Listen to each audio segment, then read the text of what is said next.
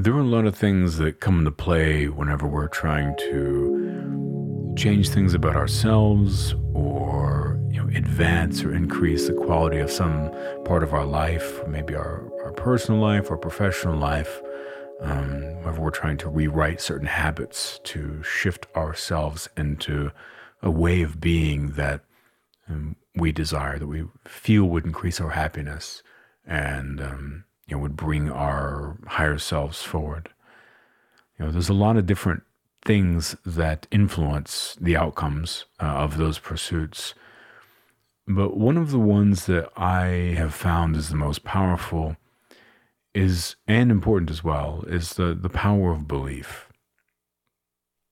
It's like whenever we're trying to improve ourselves or achieve a goal of some kind, it doesn't really matter who we are or what the thing is that we're trying to do.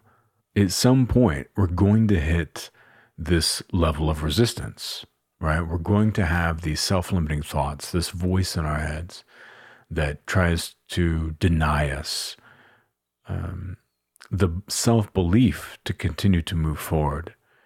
It will create this complicated story that tells us why we aren't the ones that can have that type of success or make those types of personal changes.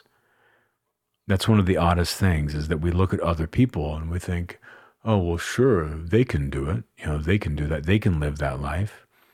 If you see someone on social media or something like that, you're like, oh yeah, well, of course, look at all these people out there doing what they want to do, but I can't do that. I have to live in this box. But it's not true at all. You can do that as well, right? And yet our minds often have a habit of telling us that we can't. Now, the reason that we have those thoughts, regardless of whatever our motivation is because we're designed on a animal level to seek safety. Our mind doesn't really care, and our body, but particularly our lower brain, that's like our animal brain, it doesn't really care if we're happy. It doesn't care if we feel fulfilled. It doesn't care if we have as many followers as we want or whatever the thing is, or if we're making the income that we want at our job, or we have the relationship that we want, or whatever. What it cares about is you not dying. And so whenever we feel vulnerable at any time, and that vulnerability is involved in choice, meaning that whatever it is that we're doing, we can control if we're being vulnerable or not. We can walk away from it, right? We will, on a physiological level, feel fear. So say that someone asks you to, because you've done so well, at your job, they ask you to speak in front of everyone. So at first it's like, oh, that's an exciting opportunity. I'll go do that. I'll go talk to everybody. It's pretty cool. But then when the time comes to do it, there's this bizarre feeling of fear. And that fear feels like an authentic threat. But let's say you work in an office, you've been in that office, you walked in there every single day, you spend 40 hours a week there for years in some cases, you've always felt safe, the environment, you know that there's no surprise threats that are going to pop out. However, in this moment, you feel actual fear, like there's a hungry lion in the room with you or something. It's strange, right? Even though we know there's nothing to be scared of, we still feel anxiety and fear. That's because our bodies are in a psychologically vulnerable position in those moments. And because we're vulnerable, that reads to our animal brains like there's danger. And therefore, we, on a really deep level, want to avoid putting ourselves in a position of danger. Now, again, the deeper parts of our mind don't really care how it gets us to avoid putting ourselves in that danger. It just wants us to get out of there and to seek safety again. And so typically what it will use is something that will wilt our spirit, something that will make us be overwhelmed with the resistance or deny our desire to move forward. And that's where those self-limiting thoughts come up. That's where, the resistance really takes over. That's where there's this negative voice in your head. Because what's happening is your body is trying to convince you to not make yourself vulnerable. And it's trying to shut you down. And so if it can use self-limiting thoughts when you're in a spot where you are about to be, you're going to take a chance and you're going to try and put yourself out there, it says, no, you can't do this. Who do you think you are? You're not the one. You're going to mess up. You're going to look foolish in front of everyone. And it tries to kind of bully us into safety. Now, what's interesting is that those thoughts, everyone has that, in different situations. And the key is recognizing what is happening when it's happening, so that you can see those thoughts as just a part of the material of the mind, and that they're not actually true. They're just a story that your brain is putting together to try and get you to, seek safety again and not make yourself vulnerable. But the thing is that we are bigger than that. We don't want to just survive in life. We want to thrive.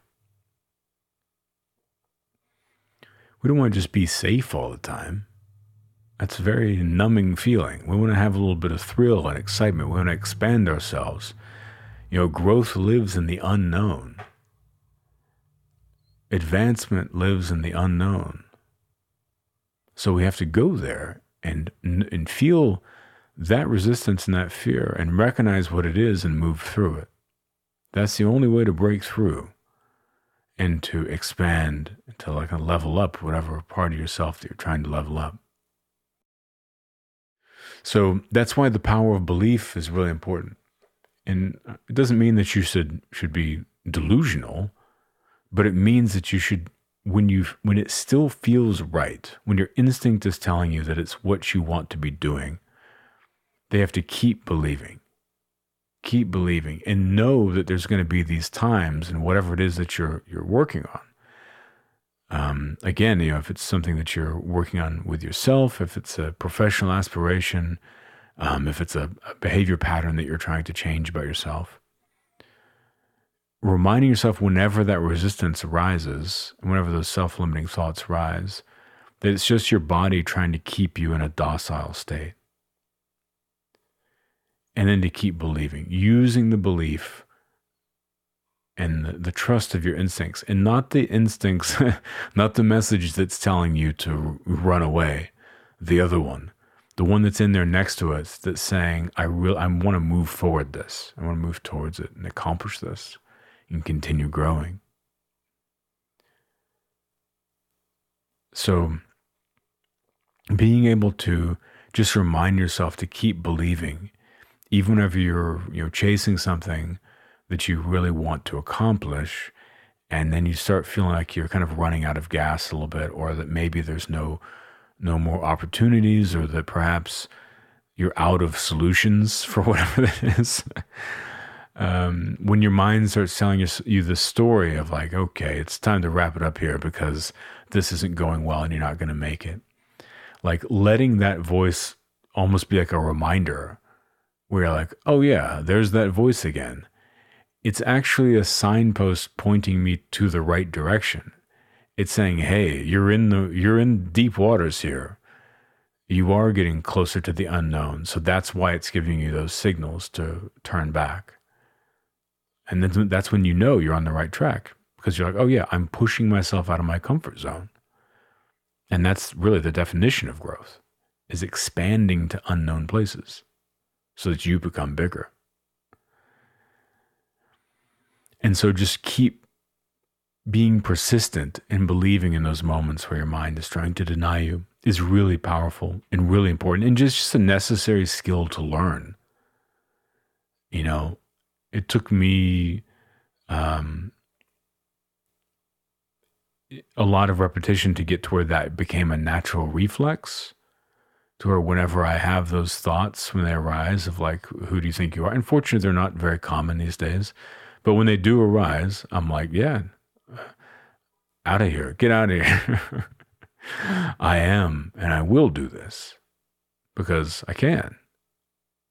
And now I just know I'm getting closer whenever I have those thoughts. And I'm getting closer to achieving what it is that I want.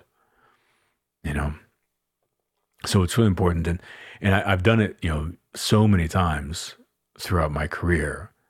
I mean, it just happens. The ebbs and flows of growth, and like within projects and with things with yourself where you're trying to, just continue to evolve as a human being. Those times where you just feel tired and down and you're just like, okay, I can't do it. And I tried, but then just keep believing, and I think a really useful thing is reflecting in those moments too, is looking back at like how far you've come. And however far back you have to go, it could be a month or 5 months or a year or 5 years. And just remembering like, who was I then? And look where I am now. Like, your life might not be perfect, but it's definitely grown. You've changed and you know more than you did then. You've gotten through obstacles. You've advanced and evolved, and you're in a better place now. And understanding that type of growth and change is something that is instinctual to you. It's coded into you. Like, seeing how you're able to grow over that time, it's like, okay, that's who you are.